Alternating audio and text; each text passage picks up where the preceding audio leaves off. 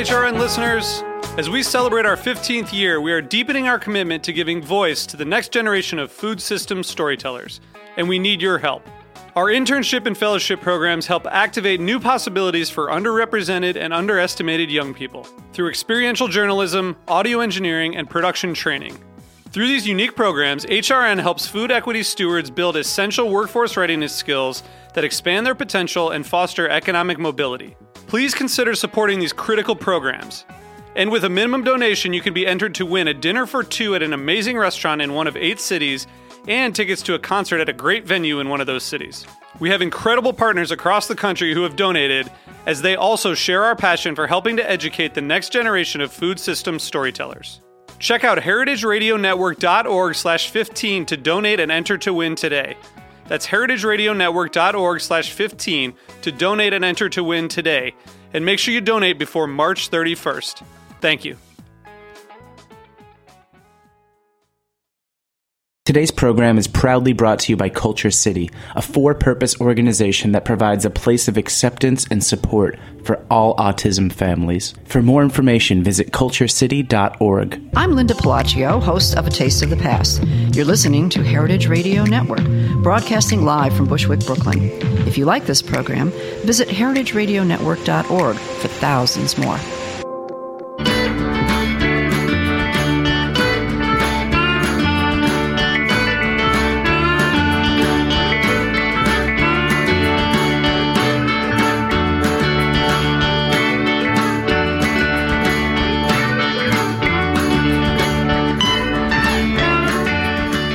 Welcome to Feast Your Ears. I'm Harry Rosenblum from the Brooklyn Kitchen, a cooking store located at 100 Frost Street in Williamsburg, Brooklyn. Join me every Wednesday as I talk with people about what they do and how it influences their personal food stories. This is a show about people, life, and food. You can find Feast Your Ears as well as lots of other great shows at heritageradionetwork.org and on iTunes. Follow me on Instagram and Twitter at Feast Your Ears. And if anybody's curious, the song that is my intro and outro music is a song called Pain Hollow Stomp by a band called Sapat. Today, in the studio with me, is Bill Scanga. Bill is the president of the City Reliquary, which is a museum located here in Williamsburg. It's on Metropolitan Avenue near Havemeyer, and it's one of my favorite museums in the city. Welcome, Bill. Thanks for joining me. Thank you. Great to be here. Can you introduce yourself and talk a little bit about what you do inside and outside of the City Reliquary? My name is Bill Scanga. I live in Brooklyn, New York, and I run this small museum called the City Reliquary. Reliquary, holder of relics, just another way of saying museum, really, kind of a nice way to say it. It's New York City history, objects, ephemera, kind of, it's very much about the unsung hero. It's kind of the lesser artifact, things that, aren't going to be in one of the big museums or at the City Reliquary, and things that celebrate New York City and our lives here. I personally love the City Reliquary. It speaks to me as someone who grew up around stuff. My father was a collector, and I sort of, I guess I have it in my genes. I don't know if that's something that you inherit in that way, but I have a record collection. I collect antique things. My dad is a firefighter, collects antique firefighting things, and the Reliquary has really a great collection of things that, like Bill says, you wouldn't see in other museums. They have a huge collection of seltzer bottles from New York and from Brooklyn. They have a huge collection of pieces of stone and rock representing all of the different geologic formations that exist in New York City. They have a collection of statues of liberty of all various sizes and shapes, and it's really a fun place. I mean, how many items do you guys have? Do you know? I'm not like a counter collector. I have the collecting gene too. I don't actually believe that it's a gene, but I've got it. And there's different kinds of collectors. I'm not one of the counting ones. So I love to be surrounded with stuff. It's definitely like the effect we're going for. You walk into the Reliquary and, you're kind of bombarded with all this stuff. But I'm not one of those like counters. I like things organized. I like things in the right place. It's very much about how things are displayed and how things are presented more than counting. Cool. There's lots. millions. There's millions. Millions of little things to Yes. see at the Reliquary. I encourage everyone to visit. What are the hours? When are you guys open? We are noon to 6, Thursday through Sunday. And what is your exact address? 370 Metropolitan Avenue in the Williamsburg section of Brooklyn. Great. Everybody should definitely go check it out. How did you come to be involved? Did you found the Reliquary? I am a co-founder. We have a founder. I am a co-founder. So there was this guy named Dave Herman, firefighter, retired firefighter now. He got out of art school and turned his apartment windows into this museum. Early on, I became a big fan and was like, wow, this is great. This guy's got a museum in his apartment. You know, it looked like it was an apartment. It turned out to just the windows. And that was at the corner of Grand and Havemeyer, right? Exactly, yeah. So I became a big fan of this very small museum. We started curating exhibitions together in this, space that was 4 feet by 4 feet by, 9 inches deep or things. So we started kind of curating shows and finding people that collected things to show their collections. And then we started hosting events in the street. And, it was growing. It was sort of, it was very successful. How we decided to measure success differently. But it was very successful, and we grew into this space, and we've developed this museum. We've been in the space we are now for 10 years, kind of developing and growing as we age. And you guys have sort of a set collection like many museums, and then you have an area for exhibitions that changes a couple times a year? Yeah, I think we're 4 times a year, 3 or 4 times a year right now for the temporary exhibits. We currently have a show up about the Senzi brothers, some veterans of World War I who grew up in the Williamsburg neighborhood. And you guys have done, over the past couple of years, just off the top of my head, some of my favorites. There was a pizza box we just took exhibit. Down Scott Wiener's a selection of his Guinness Book of World Records pizza box collection. Yeah, Scott's a really amazing pizza obsessive guy. And then you guys had a really, I thought, a really interesting bicycle, New York City bicycling history. Yeah, we've exhibit. done a couple bike shows. What was the last one? The last one was the Dick Powers show. Yeah, with those handmade bikes from Queens. Yeah, builder named Dick Powers, hilarious name. A friend of ours, he's become a friend of ours, collects these bicycles. He's written the story. So we kind of develop it into an exhibit, get some of the bikes on display, kind of take some of his writing and develop it in this display. That was a great show. Those are great bikes. And there's in the back of the Reliquary, I was there a few weeks ago for the Sugar Sweets Festival, which if you missed it, you should check it out next year. Bake sale on steroids. Yeah, that's a good way to describe it, I think. Yeah. Bake sale and face painting, and the Reliquary is open to the public, and it's a big fundraiser that they do every year. And there's, for the past, year or two, I guess, there's been this grotto kind of growing in the backyard. That's your work, right? Mostly, yeah. There's the whole Reliquary is a group effort very much. I've put a lot of sweat and love into that grotto. Yes.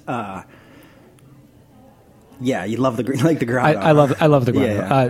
To give a brief description of the grotto, and it really, I think that really is it is like a grotto in sort of the traditional sense, where it sort of has a highlight, except that it's not about the Virgin Mary; it's about the Statue of Liberty. Yes, it has a secular grotto. Yeah, exactly. It has a cast iron tub upended with a Statue of Liberty about, what is she, like 3.5 feet tall back there? Yeah, she's probably exactly 3.5 feet tall. Okay.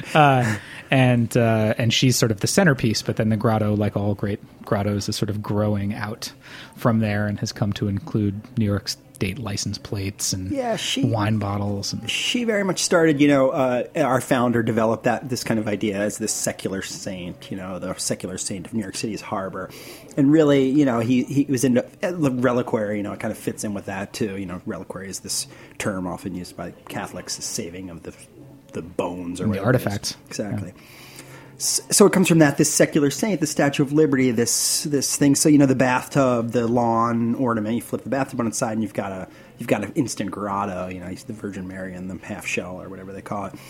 So we got this tubs. We were doing tub gardens, and we flipped one on its side and put some bricks around it and started mixing up patches of cement, like you said, just sort of growing. But it's also inspired by this kind of this outsider artist grotto as well. There's a really great one in Staten Island.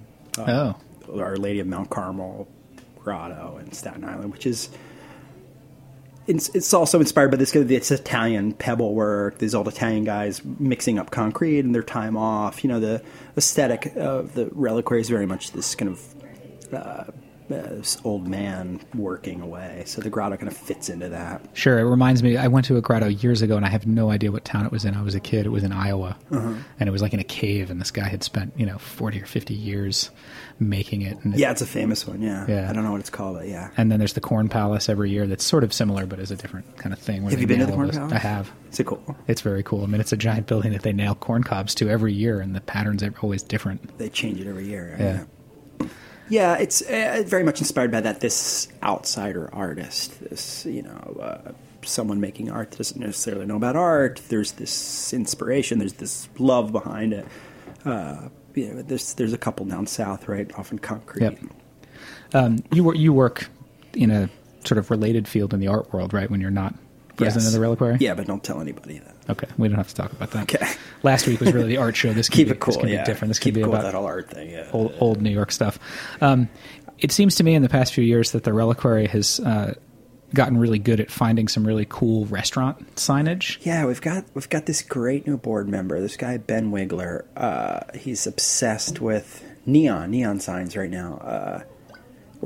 It's also another friend, this guy Kyle Suppley, the guy who's brought us our 39 World's Fair collection, is involved with Save NYC.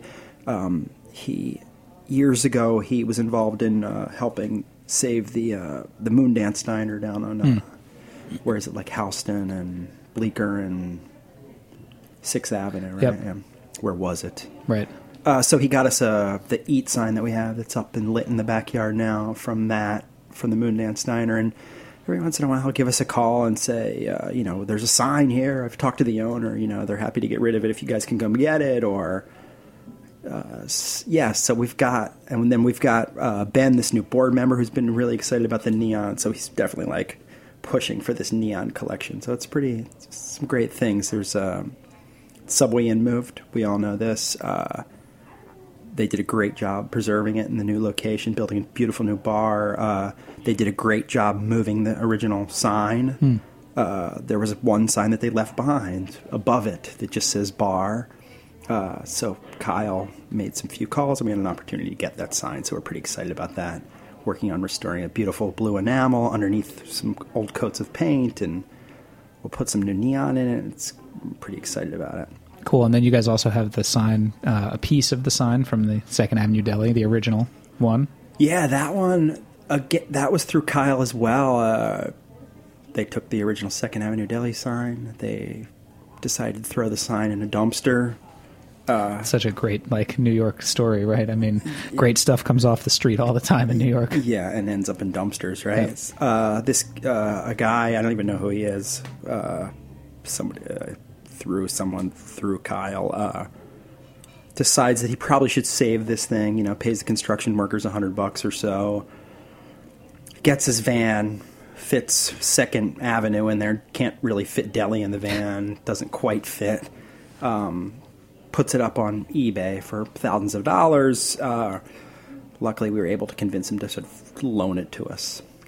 Great. And it's on display. We're really proud of it. It's one of the great things in the collection. It's really fun to go in there. I mean, anybody who remembers that location and that space, to walk into the Reliquary off Metropolitan Avenue and then see the 2nd Avenue Deli sign brings back memories. Not quite as famous, but I had a real flood of memories when I walked into the backyard and saw the sign from the Jaffa Cafe, which was a real haunt of mine when I first moved to the city. Yeah, a lot of people, I think, what did somebody say? It's of a certain age. Yeah. So Jaffa just closed. Again, Kyle... involved in the Save NYC, were involved with it, and they said, sure, come get the sign. Cool. So we went over there with a hacksaw and called an Uber and got the sign. I'm really excited about that, actually, yeah. Do you have your sights set on any other signs around the city? Have you walked by? I mean, I remember there was a sign, not restaurant related, but there was a great sign that used to be off 4th Avenue and Union that was in a manufacturing building. It looked all like space age. There's that Girdle's Bakery. Do you know that one? That one's a great one in Fort Greene. I feel I'm mixed about it. It's like I feel like some grave robber. This great business closed. Oh, I'm gonna get the sign. It's not But if the alternative is that it's just going to go to a landfill in Delaware somewhere, like Absolutely. New Jersey, like then Absolutely. I think that there's sort of two sides to that. I agree. Somebody was telling me when I was talking about the signs at the Reliquary, and I haven't been to LA in years, but that there's some kind of city ordinance out there that old signs have to stay with their buildings if they're from a certain era. So you end up with all of these, businesses existing under signage that's unrelated. There's historical preservation in LA. That's what someone Are you said. sure about I that? haven't done any research on it. Yeah, I didn't find that ask. hard to I didn't believe. ask the internet. I find that very hard to believe. Do you have a favorite collection in the Reliquary, or a favorite object that you think really is the pinnacle of the Reliquary? Some museums might say that a certain painting or a certain sculpture is like their thing. That Second Avenue sign is hits people. It's not my favorite, but it's the thing that's really people, walk into the room, turn around, and go, whoa, oh my gosh, where'd you get this thing?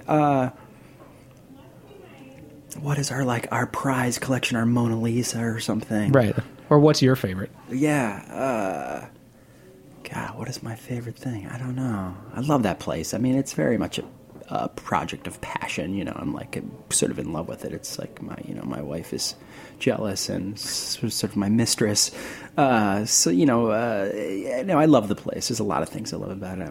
I love that grotto right now a lot. It's kind of my favorite. Back there, gluing rocks slowly to pouring concrete and stacking bricks on top of each other, hoping they don't fall over and hurt some kid. That Jackie Robinson role. That's it. There's these great stories. I mean, there's to tell about New York City history, and there's these great stories that need to be told, and they can be told every day in our lives. I walk by Ebbets Field all the time, every day, and do I really know that Jackie Robinson story? I mean, it's important for us to tell those stories. Absolutely, and especially important to tell them to the next generation. I mean, yeah. You and I have daughters the same age, and so I think that it's really interesting to see them in that space and see what they're looking at. My daughter loves the dancing girl, the hula girl. Little Egypt, she's amazing. Yeah, she's great. Every little girl loves Little Egypt, I hope. I mean, can you talk for a second about Little Egypt and who she was? The real Little Egypt, yeah. The Reliquary's Little Egypt. Little Egypt was a burlesque dancer. She was very made famous in the Chicago World's Fair. Was that turn of the century? No, 1890s, I think. Right? Yeah. The Chicago Exposition. I think so. Very much a celebration of the exotic. It's this woman from Egypt. Burlesque dancer, very, very risque. Her dance was the hoochie coochie. She was famous. She made her way to Coney Island. She made her way to New York City. We wanted to incorporate some of that Coney Island burlesque history into the Reliquary, so we built this display that's a push-button automated automaton who shakes her hips, and she has a song. The song down. It's called "The Streets of Cairo," I think is the name of the song. That was her song. So you push the button and the song plays. And it's a piece of one-way glass, right? Oh yeah. So you look into this locker. There's a mirror. You press a button, and she lights up. The lights go out in the locker, and lights go on behind this mirror, and there she is behind the mirror doing the hula. Yeah, Dave built her, not the hula, the hoochie coochie. I think she was designed as a hula girl, but we just let's give her a little makeover.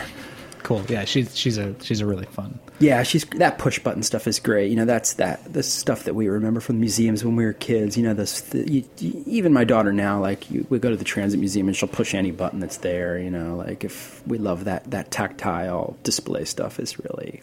Yeah, kids are really drawn to that. It's interesting to see now that a lot of those things have become, we spend a lot of time at the Brooklyn Museum in the winter when the weather's bad, actually. My 2-year-old Frank learned to walk in the Egypt collection because when the weather was bad, we would just drive to the museum because that way he could run around because we couldn't go to the playground. It's like people in the burbs go to the mall. Exactly. We go to the museum. But, they have some great stuff there now. There's a visible storage area at the Brooklyn Museum. It's really cool, but it's all iPads. Which is neat. I was going to say, my daughter just sat in front of that stupid iPad the whole time. I was so mad. I was like, oh, look at this cool thing over here. She's scrolling through the iPad. I'm like, oh, get away from the fucking iPad. If there was buttons you could push and it would highlight the things, it might be a little... Yeah, it would definitely But the iPad will just be their thing of their button of their adult, Totally, for sure. There's no iPads in the City Reliquary yet. Not yet. Although Good. we're talking about it. Are you? Yeah. We're going to take a short break, and we're going to hear from some of the sponsors here at Heritage. But when we come back, Bill and I will talk some more about food and life and stuff.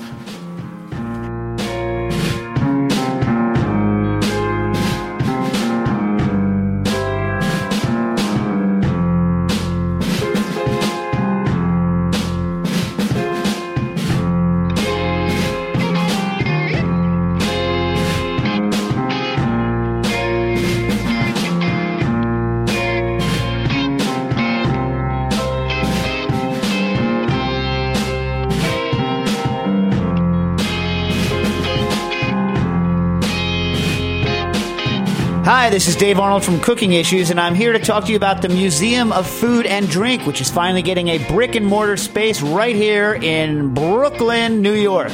So the Museum of Food and Drink is opening the MoFad Lab, our first laboratory and gallery space, where we will be putting on an exhibition called Making It or Faking It, the history of the flavor industry. It tackles a very important topic, which is how the food system got to be the way it is now as a result of the intervention of the flavor industry, how that happened. Get your tickets at tickets.mofad.org to come see the first exhibit ever of the Museum of Food and Drink at the MoFad Lab, brought to you by Infinity on 62 Bayard Street. Today's program is proudly brought to you by Culture City, a for-purpose organization that provides a place of acceptance and support for all autism families. This is Culture City's founder, Julian Maha. Culture City was really born out of necessity. It was born when my, currently 6-year-old boy was diagnosed with autism.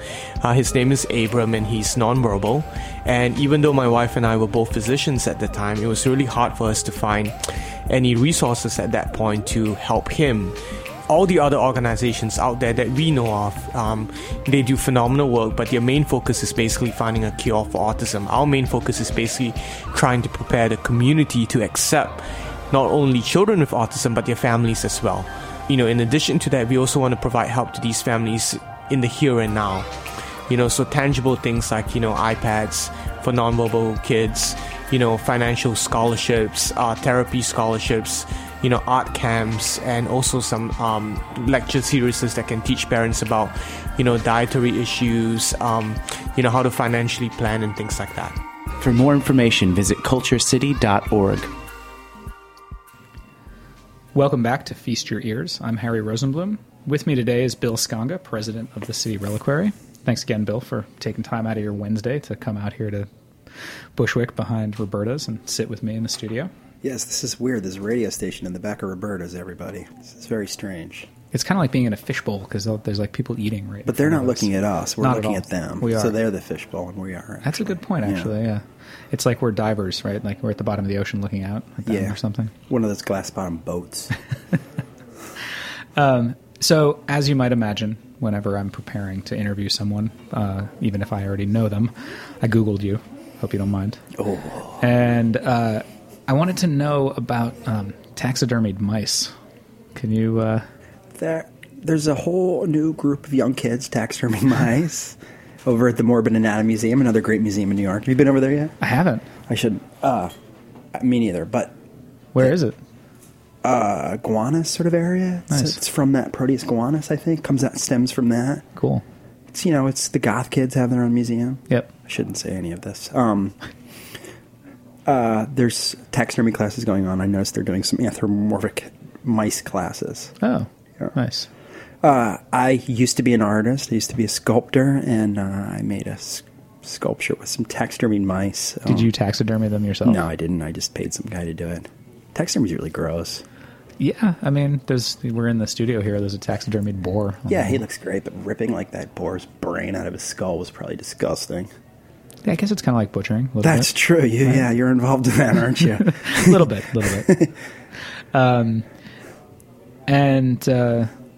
So you paid someone to taxidermy these mice. Yeah, they were freeze-dried. I think you kind of ripped their guts out and stuff them with something and stick them in a freeze dryer.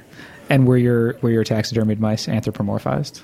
Yes, they were. So I fell in love with the Hudson Valley River painters. There's some beautiful rooms at the Met Church and Olmsted and who are the other ones? Bierstadt and those beautiful paintings, American landscape paintings. So I recreated some of those rooms in miniature and inhabited the rooms them at the museum. Yeah.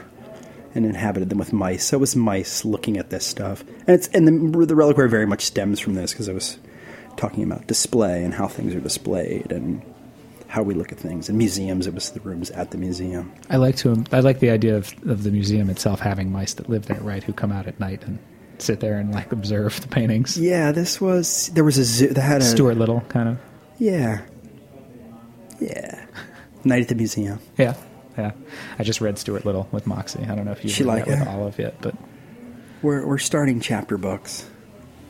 So speaking of our children, I mean, my daughter is named Moxie after a beverage, America's first soda, bitter soda. Yeah, and your daughter is named Olive. Why Olive?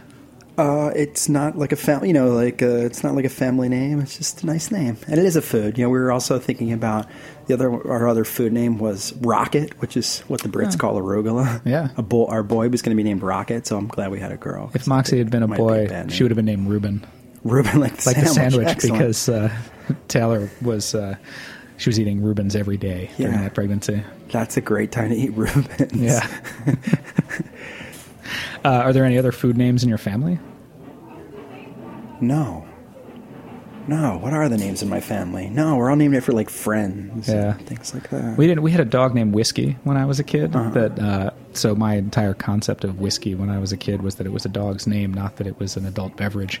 And only came to find out later that it was because my parents adopted the dog from a lady who was a drunk, and whiskey was her drink of choice. So she named her dog after her favorite drink. Wait, you got the dog with the name? Yeah, dog came with the name. Sometimes that happens. It's a good way of disguising alcoholism. Yeah. Come here, Whiskey. Before the show, we were talking about, so for anyone who's listening to this now or later, it happens to be October 21st, 2015. And there's been a lot of discussion this year already, but I guess today apparently is the day that Michael J. Fox arrives in the future in Back to the Future 2, and there's been all these comparisons about like things that exist, and we were talking earlier about iPads changing museum displays, and yes. I don't have a clear memory of watching that movie except for the self-tying shoes, because I thought that would be really cool to have. I don't think I've ever seen it. Which I don't think that we have now. We definitely have drones and things like that. Is there anything that you, as a kid, expected that would exist in the future that we now have or don't have? Oh, gosh. What don't we have that we're supposed to have? I don't know. When I was a kid, I feel like MTA should be better. I know that for absolutely, a fact. Yeah, for sure. Well, levitating trains, I feel like everybody was proposing those, and there are a couple, but they're not really. Am I allowed to curse? I say, you can curse. We kind of fucked that one up. Yeah, this whole I think so. Public transit thing, yeah. Seriously problematic. And I think the idea behind the DeLorean that could travel through time, I think in that, I don't know if it was in the first Back to the Future or the second one where Doc shows up and they're pouring like garbage into it, I think. Like a banana peel or something. Yeah, I feel like I thought that cars would be running on that stuff. And, we do have like veggie oil, diesel, but now, gas is so cheap. Yeah, right now that nobody cares. Yeah. So the renewable energy thing, I think we have a long way to come to get to the vision that was set forth. Yeah, we totally. In 1985. We gave up. We fucked that up. That's a giant mistake. Yeah. Yeah, and we've now, when we talk about the environment, we talk like, oh, it's too late. Like that is yeah, we're totally defeatist, right? Like, I'm like, oh my God, I have a daughter. Like, I can't. We've given up. Oh, like, come on. There was 10 years ago, we still had hope, and now it's done. It's too late. Have you noticed it's kind of changed? I have noticed that. I mean, I think it's interesting. It seems to me to stem from a position of almost fad-ish, like cycles. I think that things like that go in cycles, and I think that unfortunately, and this is something I feel like my mom warned me about this. Talk about the future, right? I feel like my parents were, always kind of progressive and involved in a lot of progressive politics and things. And I feel like at some point my mother warned me about how people get complacent as they get older, and they get a little more money, and they, sort of get a little more comfortable. And I feel like that's I'm watching that happen to a certain You're extent. not turning into a Republican, are you, Harry? No, I don't think I'm. Some I gray hope hair. that, I hope that I'm not getting complacent. But it also, I feel like at a certain point, right? And I will say that I feel a little bit browbeaten, right, by like the world and the political system. Like, I feel like we were lucky the last 2 elections. I got to vote for somebody that I actually did think would be a good president. But before that, I mean, the first election I voted in, I felt like, why am I doing this? We're gonna lose, and then what? I don't actually get to make a choice. Yeah. Well, there's a lot of people that still think that, right? I mean, still a problem, right? Yeah, for sure. No. All right, I don't want to talk about politics. No, let's not do that. Yeah. What's your pet peeve related to food? Food pet peeve: the scooped out bagel. Scooped out bagel. Yes, I come from Philadelphia, and you don't order things like a scooped out bagel in Philadelphia. That would be ridiculous. Do you order cream cheese? Yes, but I don't specify how much cream cheese. I would just say a bagel with cream cheese. I wouldn't say a scooped out bagel. I feel like if we're talking about cream cheese. bagels specifically, I often find that there's like a reverse curve with the amount of cream cheese. Like if you ask for cream cheese and you just get way too much, it's not a good experience. I like cream cheese, but I don't need like 3/4 of an inch or an inch of cream cheese. So like the quantity does not, more cream cheese is not better. Right. The value proposition is not really there. I mean, I guess I could take it home and save it for my next bagel at home, but scoop it out. No. I'm amazed that when someone orders a scooped out bagel, and then the guy does it, I'm like, really? You're going to scoop this bagel out for this person? Like, really? This is really happening right here? I think that though that's customer service, right? I mean, you got to give the customer what they want. You want them to come back tomorrow, even if they come back tomorrow and order another scooped out bagel. It is the epitome of customer service. But that's important. Customer service is valuable. That's because you have a store. You have a museum. This is true. You have to provide customer service at the museum. Yes, this is true. For sure. But I can't. All right, so in Philadelphia, you order your thing. You get kicked out of line. You get kicked out of the store forever if you ordered a scooped out bagel. Like, we don't scoop out bagels. Get out of here and never come back. Have you seen that happen? No, because no one would ever do that. Oh, okay. To go back to the Reliquary, you guys have a series of events that you do. I mean, you have the Sugar Sweets Festival, and you also have this thing called Collector's Night. Yes, we're hosting this event called Collector's Night. It's like it's sort of a flea market where things aren't for sale, and it's not. Usually collectors, you go and you meet about the thing that you collect. So we can record collectors get together. My dad gets together with other firefighter collectors. Exactly. So this is that, but it's about the collecting part, not the thing that you're collecting. So if you have a marble collection, you're going to show off your marbles, and you're going to talk to other people that collect things, but you're not going to talk to the other marble collectors. So it's like tabling. So you're showing your collection off. Is it curated, or any collectors welcome? We have an application online at the website that you can fill out and join us and show your stuff off. In case it all ends up being all marble collectors, you don't want it just to be all marble collectors. Event. Yeah, nothing against marble collectors, I don't think, but I think just thinking about starting a marble collection. I mean, having grown up in a collecting family, it was always clear to me that no matter what, there were collectors for literally everything. Yeah, exactly. There are people who collect everything you could possibly imagine. So there's this. So the stuff the reason it really interests us, the thing that brought me to the Reliquary and this thing is, so we're collecting all this stuff, and we're essentially, if it's all just sitting in our houses and we're the only ones enjoying it, it's like hoarding. It's not really very healthy hoarding.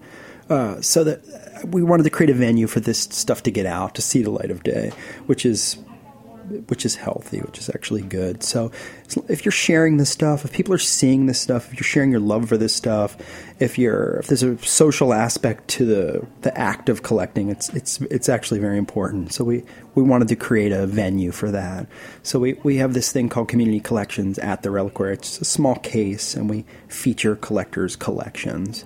Like right now we have an elephant collection up. An old woman she's passed, but her daughter lent us this collection of her elephants. And, it was kind of a typical old lady collection. She would travel and bring home an elephant. People started bringing her elephants. She was the elephant lady. So this thing has been sitting in, Diker Heights for 20 years on top of this piano since she passed away. No one's seen it. So it's great for us to get it out, and it's sort of therapeutic for the daughter to get this stuff out and show it off and see the light of day, and people get to enjoy this stuff. Is the collector's night? Is it just the collectors who get to attend, or is it open to the public to come in and view these things? It's open to the public, yeah. And when is it? So you can come check out the strange things that people collect. December 2nd. We're hosting it at the Brooklyn Historical Society this year. Oh, great! There's and that's stuff down in sort of Brooklyn Heights, right? Exactly, Brooklyn Heights. Yeah. Great. And is there information up on it about it on the website? Yes, there's good stuff on our website. Our website's not great, but the information for Collector's Night is correct. And that's at cityreliquary.org? .org, yep. Great. Well, I think we're pretty much out of time here. But That's it. I think that's it. I mean, we could go on for hours, but I think there's other shows that need to get into the studio. We would bore people, too. But thank you, Bill, for coming on and Thank you. Spending your Wednesday Absolutely. with me in the middle of the day. Thanks for listening today. Did we talk about food enough? We'll let the listeners decide. Okay, perfect. Because if we didn't, we're out of time. Right? Oh, okay. I mean, No. that's it. We're going to eat lunch after this. Oh, right? good, perfect. More food. Good. More food. Thank you for listening today to Feast Your Ears. A big thank you to Kristen Baylor, who's my producer, Liz Smith, who's the engineer. And take a moment to like the show on Facebook and iTunes, and follow me on Instagram and Twitter. See you next week.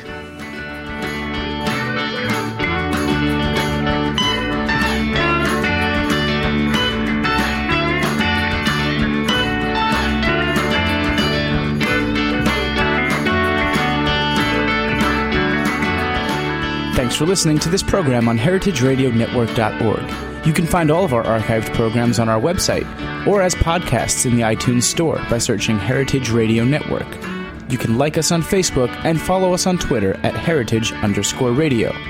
You can email us questions at any time at info@heritageradionetwork.org.